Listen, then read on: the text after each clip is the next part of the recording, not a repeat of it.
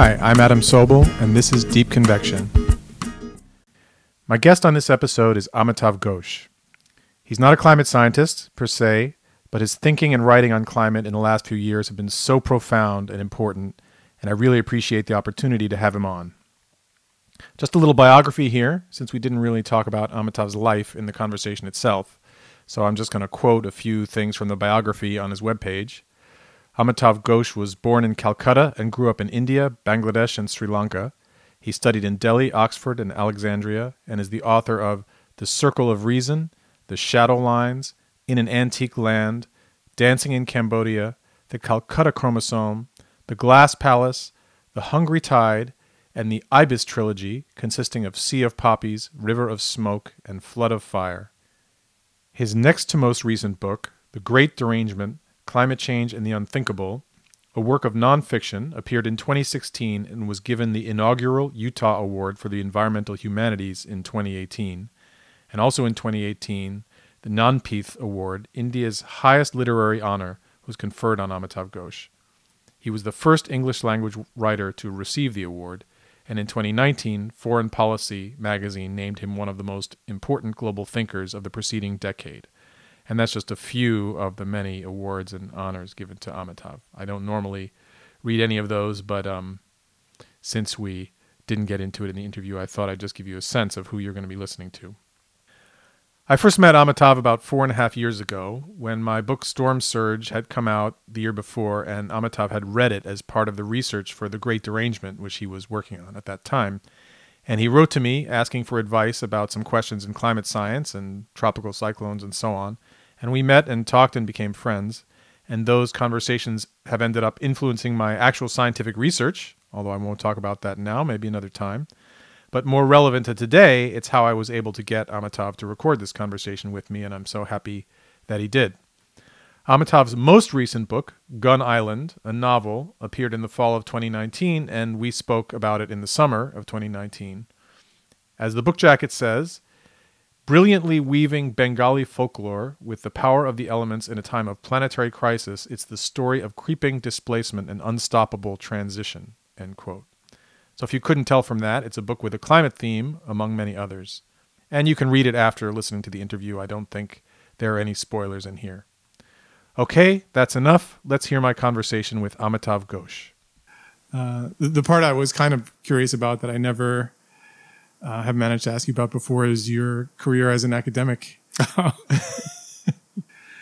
Well, my career as an academic was very short, shall we say. I mean, after I finished my PhD, I spent like 6 years in India, working at basically Delhi University as a very entry-level kind of teacher. And then I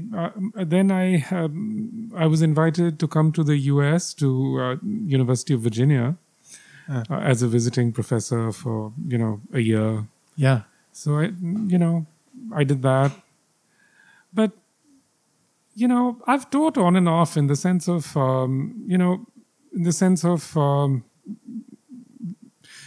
doing the occasional course. So yes. You mean since being primarily a writer? Yeah. Yeah. So I did have, at one point, roundabout, I think it was 2000 or 1999, Queen's College in Queens gave me a distinguished professorship, which was tenured. Wow. But I realized that it really just didn't suit me. So did you do it for a while? I did it for a couple of years, and then I resigned. Okay. Yeah, it was just I could just see that I would give up writing if I did that. The economic uncertainty of being a writer of the kind that I am makes you. It puts a candle below you. You have to keep writing. Yeah, and I like that. And I think just seeing a paycheck coming in every month, I could just feel, no, this is okay. Now I may as well just go on and retire. Yeah.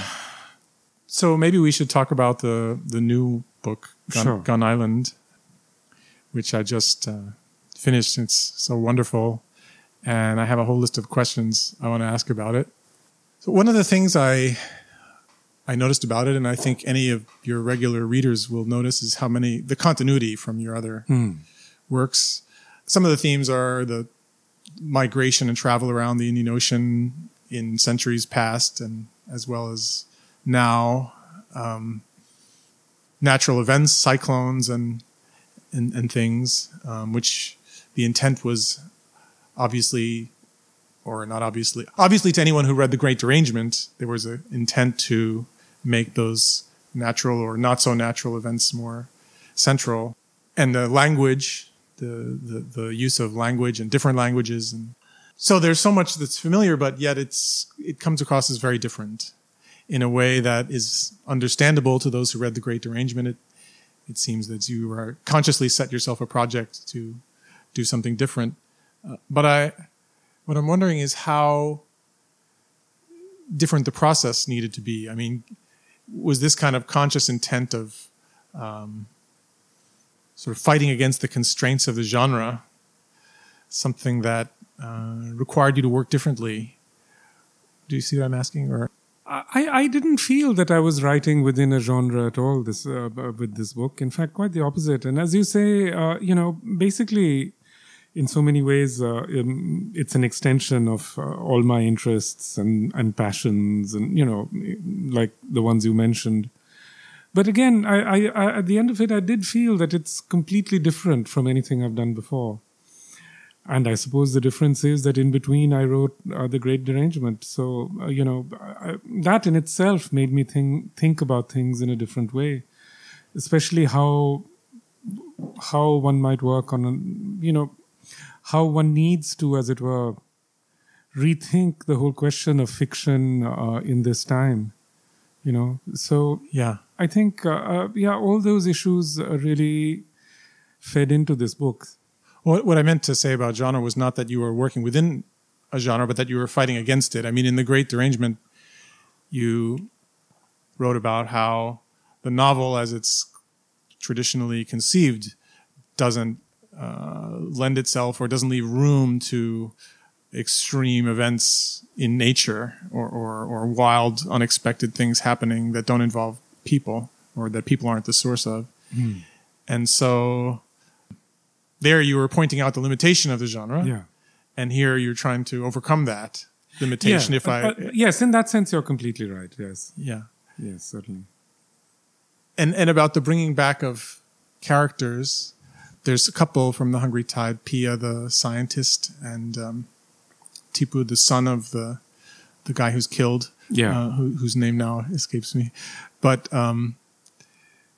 that also seemed new to me in the sense that, I mean, maybe I haven't read every single one of your books, but of course there's a trilogy which is intentionally, the Ibis trilogy, which is intentionally consequential. But this one, I imagine you hadn't conceived at the time of The Hungry Tide yet. I mean, you hadn't planned it to be a series, or at least that's the way the sequence looks from how you wrote it. And so I'm wondering if the bringing back the characters was a way to ground it. I mean, since you're doing so much new and different here. I would say all of the above, actually, because once I realized that the book would start in the Sundarbans, it just seemed it would have been odd. It would have been strange if it hadn't included some connection with The Hungry Tide. Yeah. I mean, that would have been a really weird thing. Yes, I can see that. Yeah. So in that way, I felt I had to go back. And, the character of Pia was a very interesting character for me.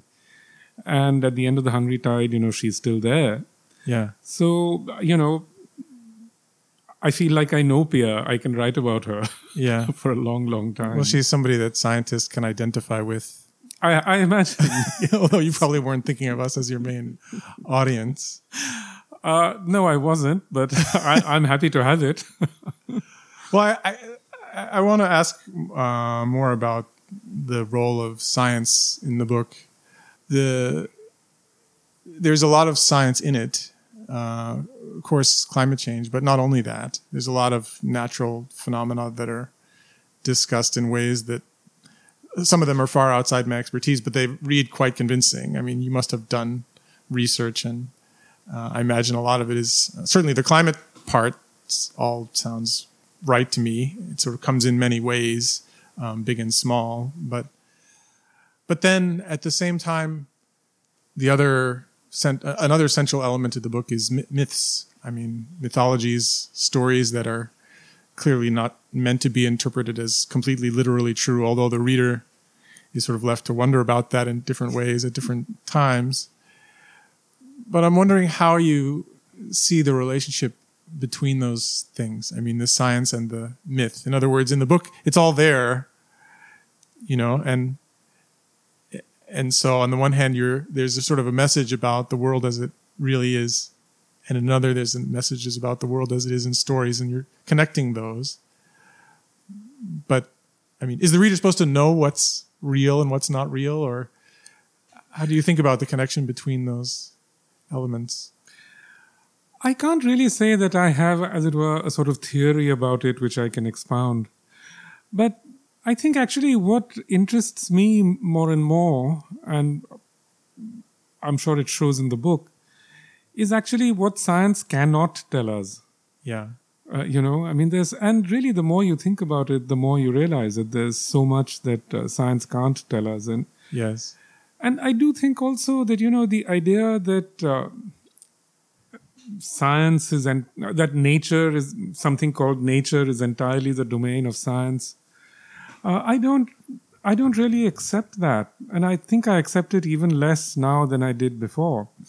I mean, within that world, there is something in excess of what science can tell us, certainly right now, and perhaps even within the future, depending upon the sorts of sorts of methods that science develops. So, I find, I think, as you know, I have the greatest respect for science and scientists, and yes. I'm deeply interested in it. Yes. But I think more and more, that's the thing that really interests me is just this: what can science not tell us? Yes. And I think really, in some way, when we look at this whole issue of climate change and what surrounds us, yeah, that's what really comes to the fore. What can it not tell us? And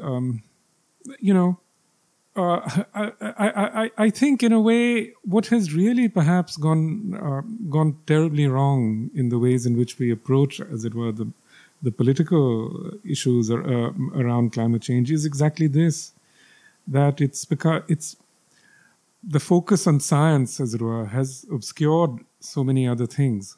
Yeah. Well, I mean, I felt a tension there because on the one hand, that what you say comes across, that you want to show what science can't explain, but at the same time, science is also explaining a lot, even in the book. So I felt that as a tension. Well, science. I'll try and approach this systematically, as it were, different aspects of what you're saying. Look, in relation to climate change, scientists are the messengers, and they're very important messengers who are telling us that this is happening. But they're not the only messengers. Farmers are telling us. Everybody who lives with ecosystems have been telling us the same thing. Scientists have been making, of course, bigger connections, and that's very important. Yeah. But anybody who has their eyes open, can see what's happening. It just not in some states of the U.S. Apparently, but I think that's partly the result of the fact that very few people actually live in connection to ecosystems, apart from farmers and fishermen. Who else does? Right.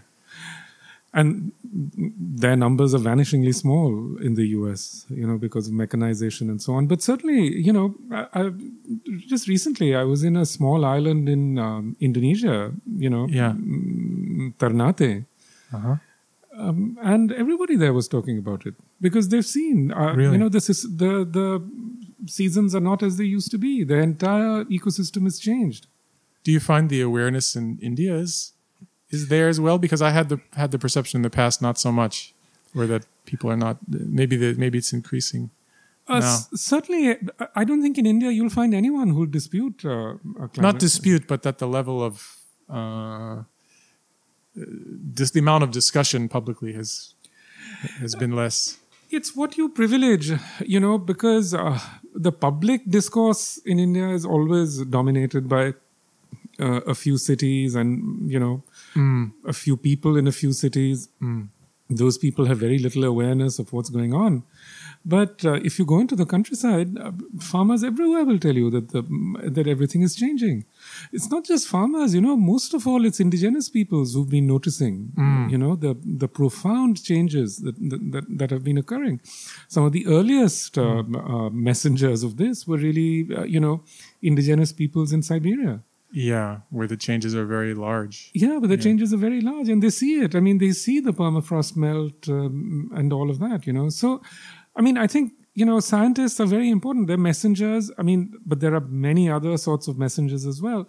But we have to recognize that ultimately this problem is not a scientific problem. Yeah, it's a cultural problem. It's a social problem. American society has become, as it were, so sort of science fetishistic that, it's now almost assumed that really this will be solved by scientists and engineers. Really? Everywhere you can see Who it. assumes that? I think most scientists and engineers are assuming we're in big trouble.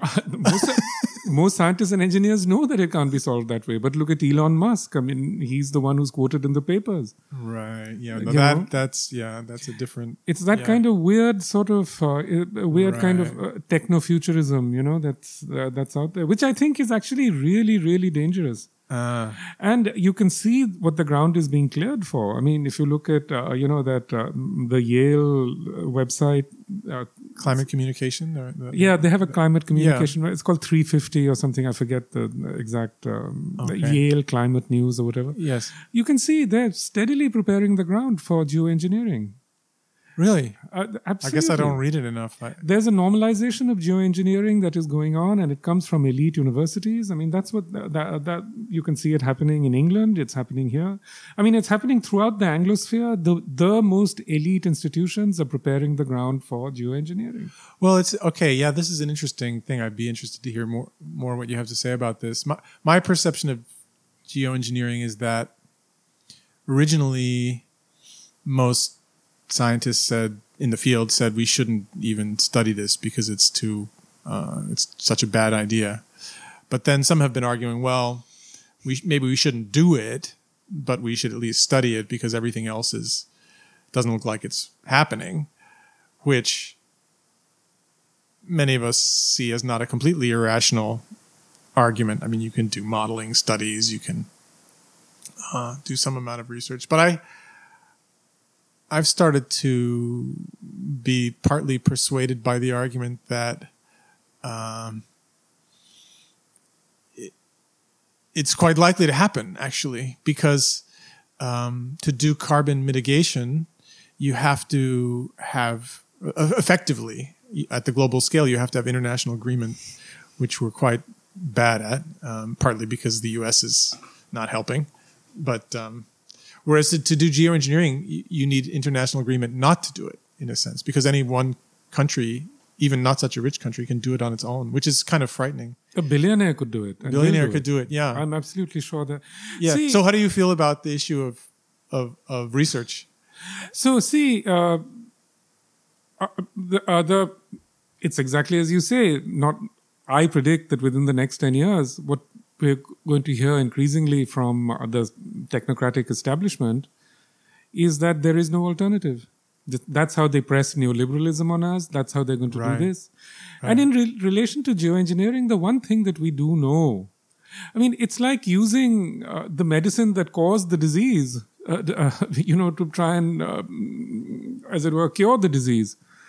Yeah, well, a couple of economists, Gernot Wagner and Martin Weitzman wrote a book where they argue, well, it's like chemotherapy. In other words, it's not, the best thing would be to not get cancer, but once you have it, chemotherapy is better than nothing, even though it's pretty awful. So in other words, there's no really I'm just trying to make the case here as a devil's advocate. I don't actually. I'm extremely uncomfortable and unhappy with the idea of geoengineering for all the reasons that that are hopefully obvious, and probably your same reasons. But otherwise, I mean, even if we were to have a very ambitious plan of carbon emissions reduction now, we'd still see a bunch more global warming, and we're not even doing that. So if you have 2 or 3 degrees on the ground and there's nothing you can do that's going to reverse it for centuries except geoengineering, then what becomes the? How do you see the debate then? Well, this is an argument you can make today. It's the argument that's being pushed by, as I said, various kinds of authorities who are basically trying to normalize geoengineering.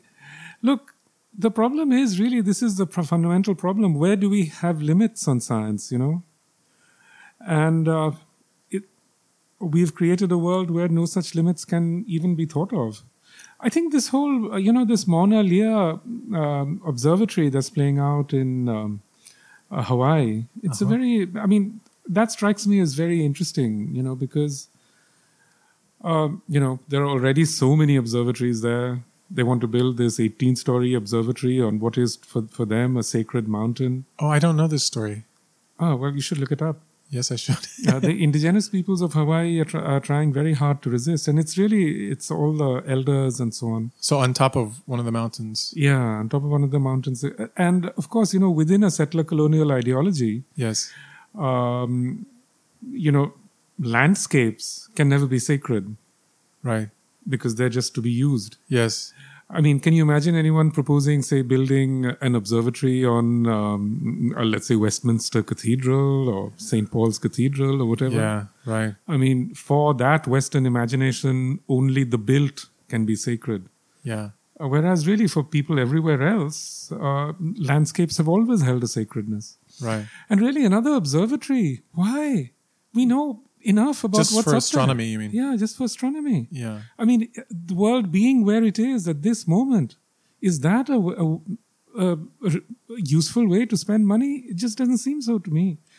But, the whole sort of science establishment is really behind it, wants to push it through. Yeah. But with global warming, I'm still struggling with the ethical argument. I mean, because the choice isn't to intervene in the climate or not to intervene in it. The choice is which form of intervention bothers you the most or the least. Because if we don't do geoengineering, we've still done a lot of harm to the climate. So it's a question of, I totally agree with the argument that it's, causing one environmental problem and then making another one to stop it is almost always a bad idea, right? The classical examples are the British introduced whatever pest it was into Australia, and then they introduce another one to eat that one, and it always gets worse. I mean, I completely... It's obviously going to go that way. Right. So the problem really is who gets to decide? Yeah, well, that's the right way to frame it. Yeah. I mean, is it going to be the people of China and India? No. It's going to be, some guy sitting in some posh university in the West. And in fact, one of the predicted results of many of these possible geoengineering measures is going to be changes in the patterns of the monsoons. Yeah, that's one of the likely. Yeah. But of course, the patterns of the monsoons are already affected by unintentional geoengineering due to the aerosols that have been emitted. So, I mean, that can't really be be an argument for intentional geoengineering. No, yeah.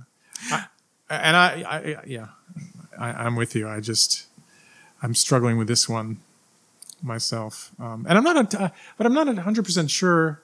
I mean, it might be somebody in a posh university in the West who decides to do it, but it might also be China or India. I don't know. I mean, I can imagine one scenario is some bad extreme event happens and enough bad heat waves in India, and India decides to do it, but then Pakistan decides that it's doing something to the monsoon. You can imagine these are the things that really scare me about climate change generally, is starting wars and things, which I think comes out in your book, actually. I mean, in the sense that global warming isn't portrayed as so much as a force that you see doing harm in the book. It's sort of there in the background, pushing lots of people in different ways in concert with other forces of rapid change in the modern world. That's how the world really is, of course. Climate isn't this unique thing. There's a million things happening at the same time that are unfamiliar. But the worst human outcomes to me seem the ones that are kind of downstream of the immediate climate change. I think one thing that's very obvious, especially if you look at the Little Ice Age, this is why the Little Ice Age fascinates me, is that human sensitivity to climate change is much, much greater than we think. I think, our social systems, our political systems are much, much more fragile than we imagine. And already we can see this in the ways in which, say, these refugee flows have completely destabilized Europe and America. Who would have predicted this even 10 years ago? Yes. I mean, it's astonishing how profoundly the world has become destabilized, Yeah. I think, anyway, just to back up what you're saying, I think long before we have a climate catastrophe, we're going to have global Armageddon. Yikes. I mean, one of the, but about humans being sensitive to climate, but I think one of the aspects of that Gun Island brings out is the role of migration, which is what you're talking about. In other words, if some places where a lot of people live become uninhabitable, those places, people have to go somewhere. And if our social and political systems are incapable of handling that in a humane way, then suddenly we're all sensitive. I don't agree with you, actually. Okay. If you go to India or Bangladesh or any place that you see that you think to be exceptionally vulnerable to these things, you would see it's pretty much the same as here. People carry on, and they don't really notice the sort of macro level changes that are happening around them. I would argue, on the contrary, that it's actually systems which are, social and political systems that are extremely complex and that have, a very tight sort of governing model, like Western Europe, like America, that are actually much, much more vulnerable to sudden shocks. You can see this with 9/11, for example. In India, in most countries, there have been massive terrorist attacks for years. But there's a certain flabbiness in the system which manages to absorb the shock. Here, it sent the entire system careening over, so that, for America, 9/11 became the date when when a certain postmodern chapter in its history began. Yeah. Got into these wars, got into this kind of wild stomping about. So I think, the systems like the US system, like, it's again, one should never, of course, go too far back in history. But if you look at Germany post First World War, German society was so organized, so modern, so it had all these sorts of completely modern forms of welfare, etc. And those shocks just set the society sort of careening over. And I think it's interesting that if you look at the extraordinary political changes that have happened in Europe and in America these last 2 or 3 years, there's been no such change in Bangladesh.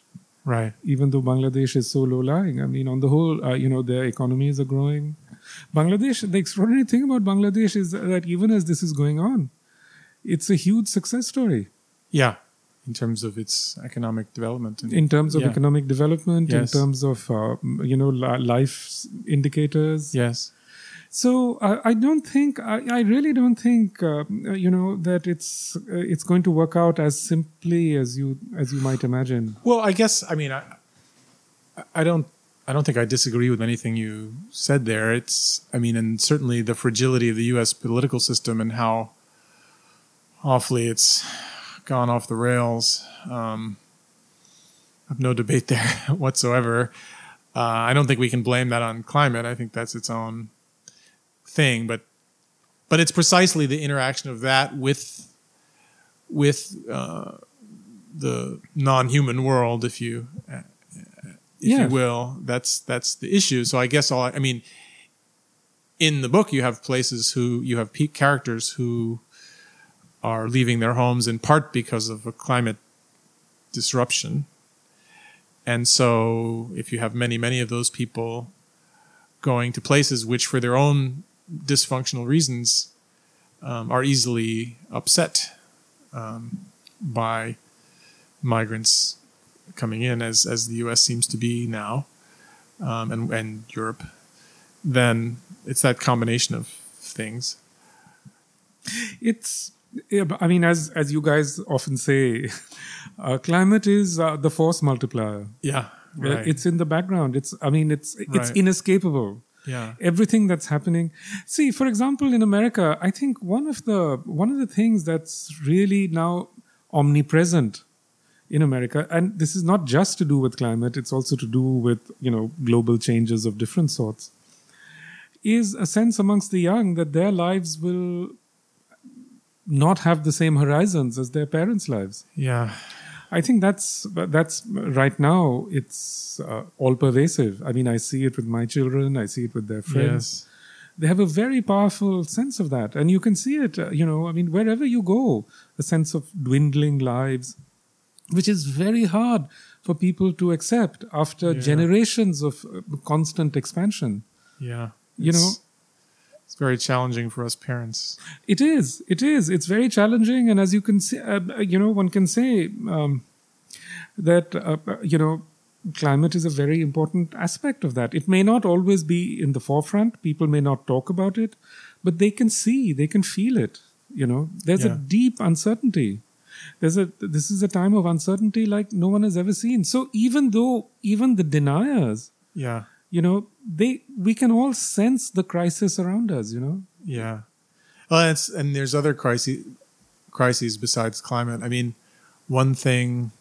another one that is sometimes terrifying to me is the advances in computing, artificial intelligence. And, I was talking with somebody once in the last year or two about climate projections. This is a very knowledgeable person who works on economics and climate change.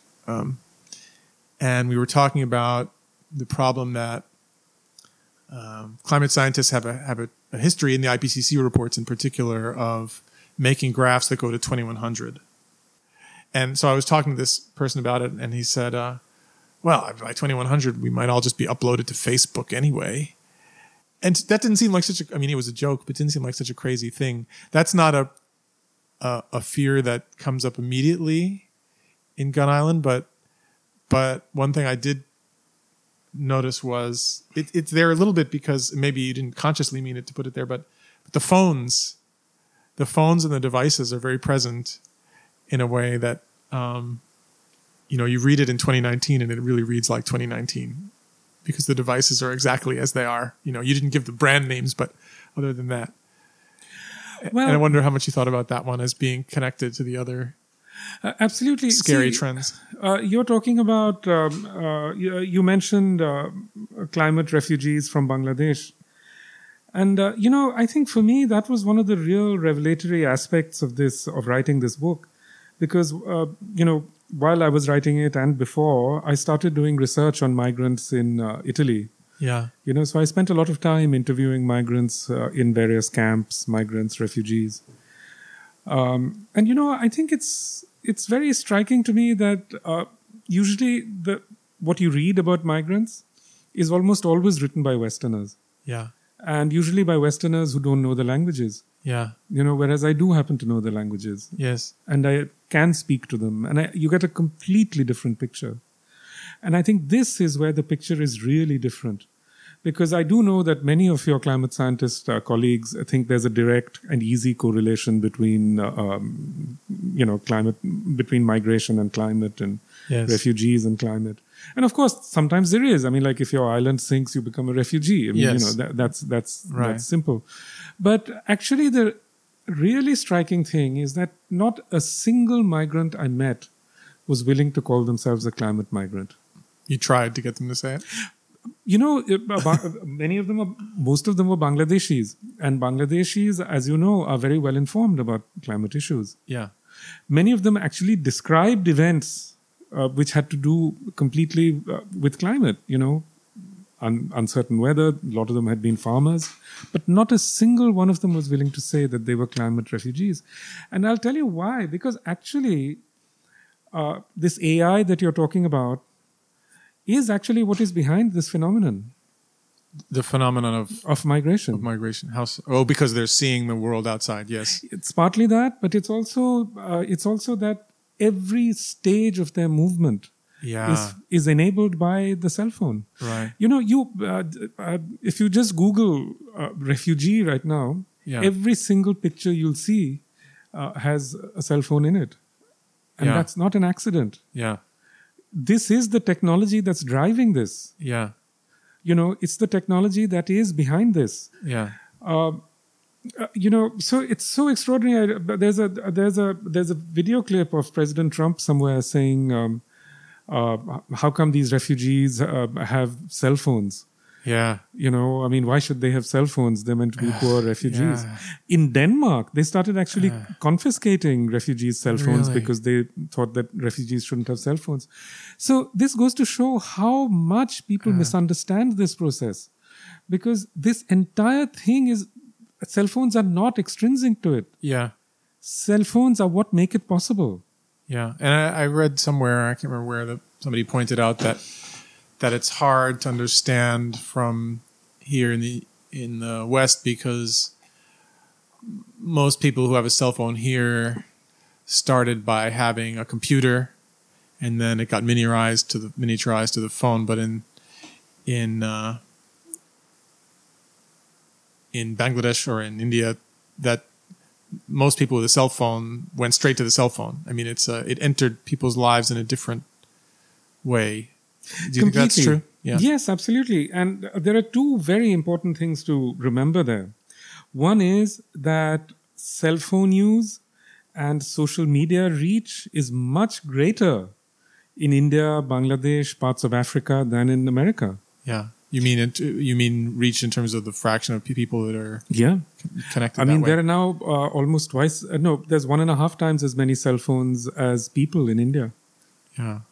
And the figures, the network penetration in Bangladesh is much greater than in India, much greater than in the US. Yeah. As you must know, third world people, when they come to the US, the first thing they say is how bad the net is. I have a quicker internet in Goa, in a village, than I do here, and we get the best. This is the extraordinary thing. People don't seem to understand this, that in fact, these technologies are working much more powerfully in Africa, in India, in Latin America than they actually are in developed countries. It's that same effect. It's the first, what do they call it? The old infrastructure effect. Yeah, like legacy or something. Yeah, something like that. So this is very important. The second thing is, we know now that this technology interferes with our neurological systems. Yeah, that's the scary part. I feel hyper conscious of that every day as I addictively look at my phone. It's so it is hard to fight. But see, usually when we talk about the neurological interferences, we are thinking about rich kids in California or in Japan or something. Yeah. But I am absolutely sure that the neurological interference is much greater actually amongst poor kids in distant parts of the world. You just imagine if you're a kid in Bangladesh, your father's a rice farmer. Most of the day you're standing in mud, you're planting rice. Yeah. But your family has a cell phone which they charge with solar power or whatever. Right. The relationship between you and the cell phone is of a completely different order. Yeah. And that's what struck me so much with many of these migrants. There was a real sense I really had a sense amongst many of them that it's altered their neurological patterns. For example, I would ask them, weren't you afraid to take that boat? You know, when you can see that it's a kind of rickety boat that's likely to sink. Yeah. You know, it's really this, what they call the selfie death phenomenon. Right. Hey guys, look at this. Yeah, it's this phenomenon where you think that because you have a phone in your hands, the real world doesn't really impinge on you. Yeah. You know, so what I would say is that, you know, again, as with all of this, climate is in the background. Yeah. But this movement of people that you're seeing is actually one aspect of the acceleration that we are seeing everywhere in our lives. You know, you know, one migrant said to me, he said, you know, they keep talking about shutting down migration. Yeah. And he said, you can do it immediately. You can do it instantly. Just shut down the internet. That would shut down a lot of other things besides migration. You see, that's the thing. And once you realize that you can't shut the internet. Right. We are not in control. No. Already, it controls us. Yes, right. It's yeah. Human agency doesn't exist in the same way anymore. Yeah, there's a lot of sci-fi movies about this. We know, The Matrix comes to mind, but it's actually happened. I mean, the machines have taken over. Yeah, no, it's hard to argue. But I mean, you talk about how in the West we don't understand the role that the cell phone plays in other parts of the world. So is there any prediction we can make based on that? I mean, is there something coming that we're not seeing because we don't appreciate this? Or? It's not just the cell phone, you know, it's what the cell phone enables, like social media. Yeah. I think social media has been a force of disruption at a level that we haven't even begun to understand. No, well, yeah, it gave us Trump, didn't it? It gave us Trump. It's given us this whole wave of a certain kind of populist authoritarianism. But it also creates, you know, these strange sorts of fantasy lives, which are actually something very old. Yeah. You know, like these witchcraft-like attacks upon people. In India, as you probably have heard, I mean, you know, WhatsApp has enabled all these murders. Oh my gosh. And social hysteria, all kinds of violence. Well, here too. I mean, every mob of any kind now is using social media. I don't know.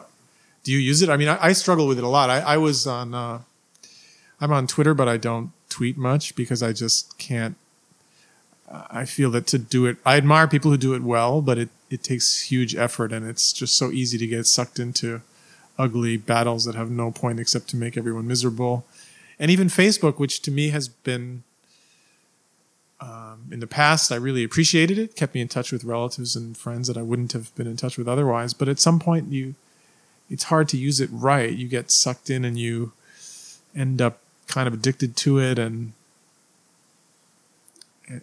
seeing the world in a kind of distorted way. And I found myself backing off from it, even though it comes at a cost, because I miss what the good part of it. Well, I'm not on Facebook, but I am on Twitter. And I think that's something that I realize every day, that this is a very dangerous space and you have to be really careful. Yeah.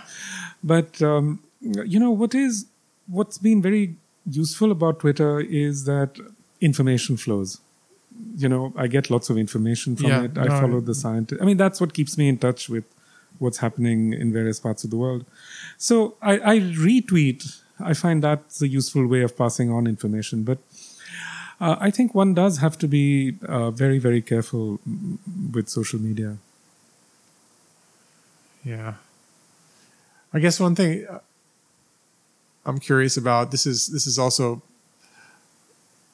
coming from a personal place where I feel I could use help, but so I'm curious how you deal with this. Now that you're writing about climate, which I would say it's at least 2 books. Yeah. I think it comes up in some of the earlier ones actually, but in subtler ways, but at least 2 books now. So you do a lot of speaking about it. And I imagine people must ask you, what should I do? What should I do to help? What can I do about this problem? Does that happen? Do you have answers for them? Yes, it does happen. People ask me, and I always tell them that I'm not the right person to answer that question. You should ask an activist, or you should ask,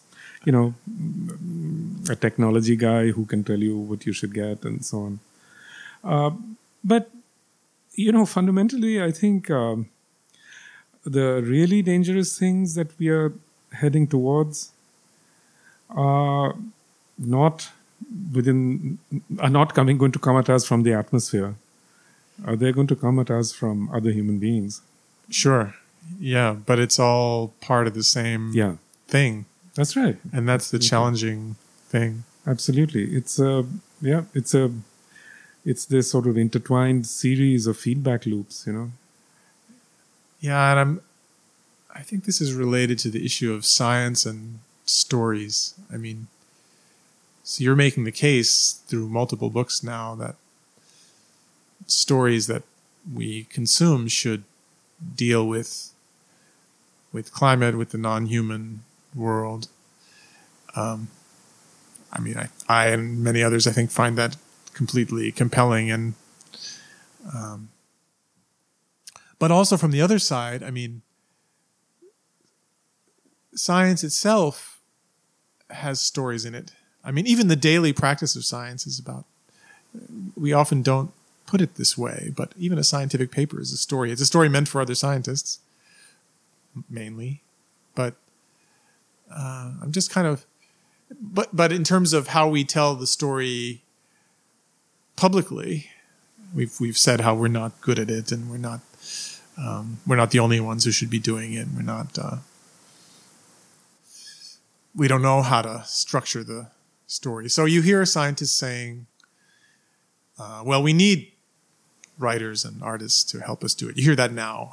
Recently we need movies about climate, which is all fine.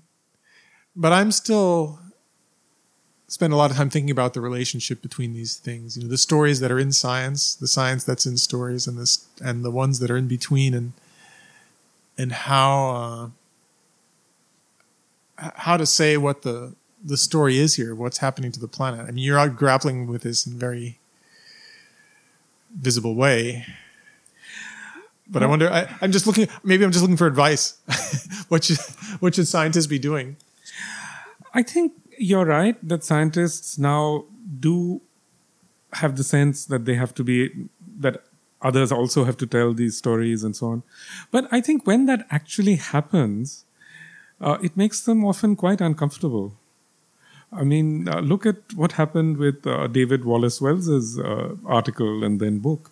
Yeah, well, that's interesting. I mean, he got a lot of flack from some scientists when the article came out. I think a lot of us thought it was fine. I mean, I wasn't too bothered by what he wrote, but yeah, he got some public. There is a perception that we don't want to be pushing doom and gloom. We want to be very quick to show that we're not overstating the case. We're very concerned historically about not overstating the case in a way that I think now appears misplaced. A concern that now appears misplaced to many of us. Yeah. See, this is one of the problems, isn't it? I mean, we are talking about the limits of science, and one of those limits is just this, that one of the limits should be this, that scientists, because they've been the messengers, feel that it's their story, and they have a right to decide how it should be told. Yeah. And they really don't. Yeah. It's not their story. In fact, one of the things that's, I've talked about this with a few people now. I'm curious what your reaction is to it. The last couple of years, to me, and I don't think I'm alone in this, in reading the news about climate, the last couple of years have been really kind of striking and a little bit unsettling in a couple of ways that are different but maybe related. One, of course, is Trump got elected, and that was just so disturbing in the United States to many of us, just because we thought, any pretense of a rational government response to this problem was dashed.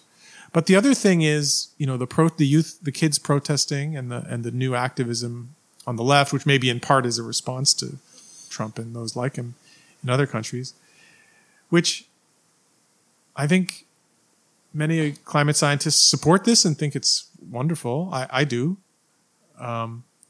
But at the same time, I'm struck by how much it surprised me. Because if you would read what scientists have been saying for a long time, there's sort of been the expression of why aren't people protesting? Why isn't it a bigger deal? Why is the world not listening? And then the world does listen. And I found myself surprised that I'm surprised. In other words, it's made me realize how clinically I viewed the problem. And even though if you would have asked me, I would have said it's a huge problem and we should all be more concerned. But when you see actually people being concerned, that's been surprising and somewhat shocking in a way that's positive. I mean, generally speaking. Look, I mean, as we all know, this is the biggest thing that's ever happened in the history of our species. People are going to talk about it, and they're going to talk about it in 1,000 ways. Yeah. In 1,000 different ways. No one can control it. Yeah. Certainly not someone who cites some social scientific study saying you need to talk about it in this way or that way. Yeah. That just can't be. But what I'm saying is the awareness that that's true intellectually has been around for longer than you've actually seen it happening. Yeah. And now that you see it happening, it's surprising even to those who said it should happen. Yeah. And I include myself in that. Have you had that sense at all, or? No. You think it's not at all. I think it's. I feel completely positive about it. I think what these kids are doing is just fantastic, and I think they're wonderful. Well, I feel positive too. I just mean that I've found it surprising. I've found myself surprised by it in a way that intellectually I can't justify. You see what I'm saying? Mm. It's like we've been wondering why people didn't protest, and then when they protest, it's I guess just because it hadn't happened before. It's changed the way I view the problem in some sense to see it become real in the at least a large fraction of the public. I don't find it. I find it completely unsurprising, and I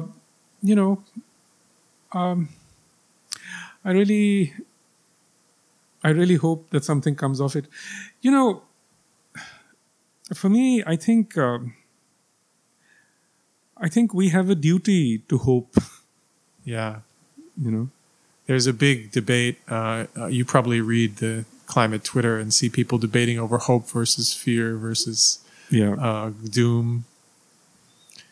I don't know that I find this a constructive debate because humans have all the emotions and you can't choose one over the other in any sort of controlled way. Yeah. But okay, I just want to ask one more, which is just about the book and not about anything else. I hope this isn't. There's so much language in it, and that's obviously a big part of it. So it's a very literary book. But I also saw it as a movie. Do you see it as a movie? There's so much visual, there's so much setting and visual drama, and especially the end, which I won't say anything more about, but the end struck me as just, I could just see the movie. Is that something you thought about at all? I haven't thought about it, but many people have said the same thing to me. So about this one in particular more than so let's see. Okay. All right. Well, thanks so much, Amitav. My thanks pleasure. for talking to me. It was good to talk to you. Thank you, and thank you for doing this. Okay, we'll see how it goes, but I really appreciate it. My pleasure. By the way,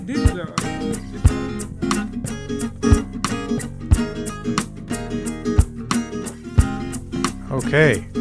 I hope Gun Island will be a movie sometime soon, but in the meantime, you can read the book, and I hope that interview made you more interested in doing that. My co-creator and creative director is Melanie Bielli. Our editing and audio post-production is by Duotone Audio Group, where our editor and post-producer is Dana Hom, and our audio engineer is Chrissy Lassiter. My creative consultant and spiritual advisor is Minnie Jardine, and our original music is by Eli Sobel. I'm Adam Sobel. This is Deep Convection. Thanks for listening.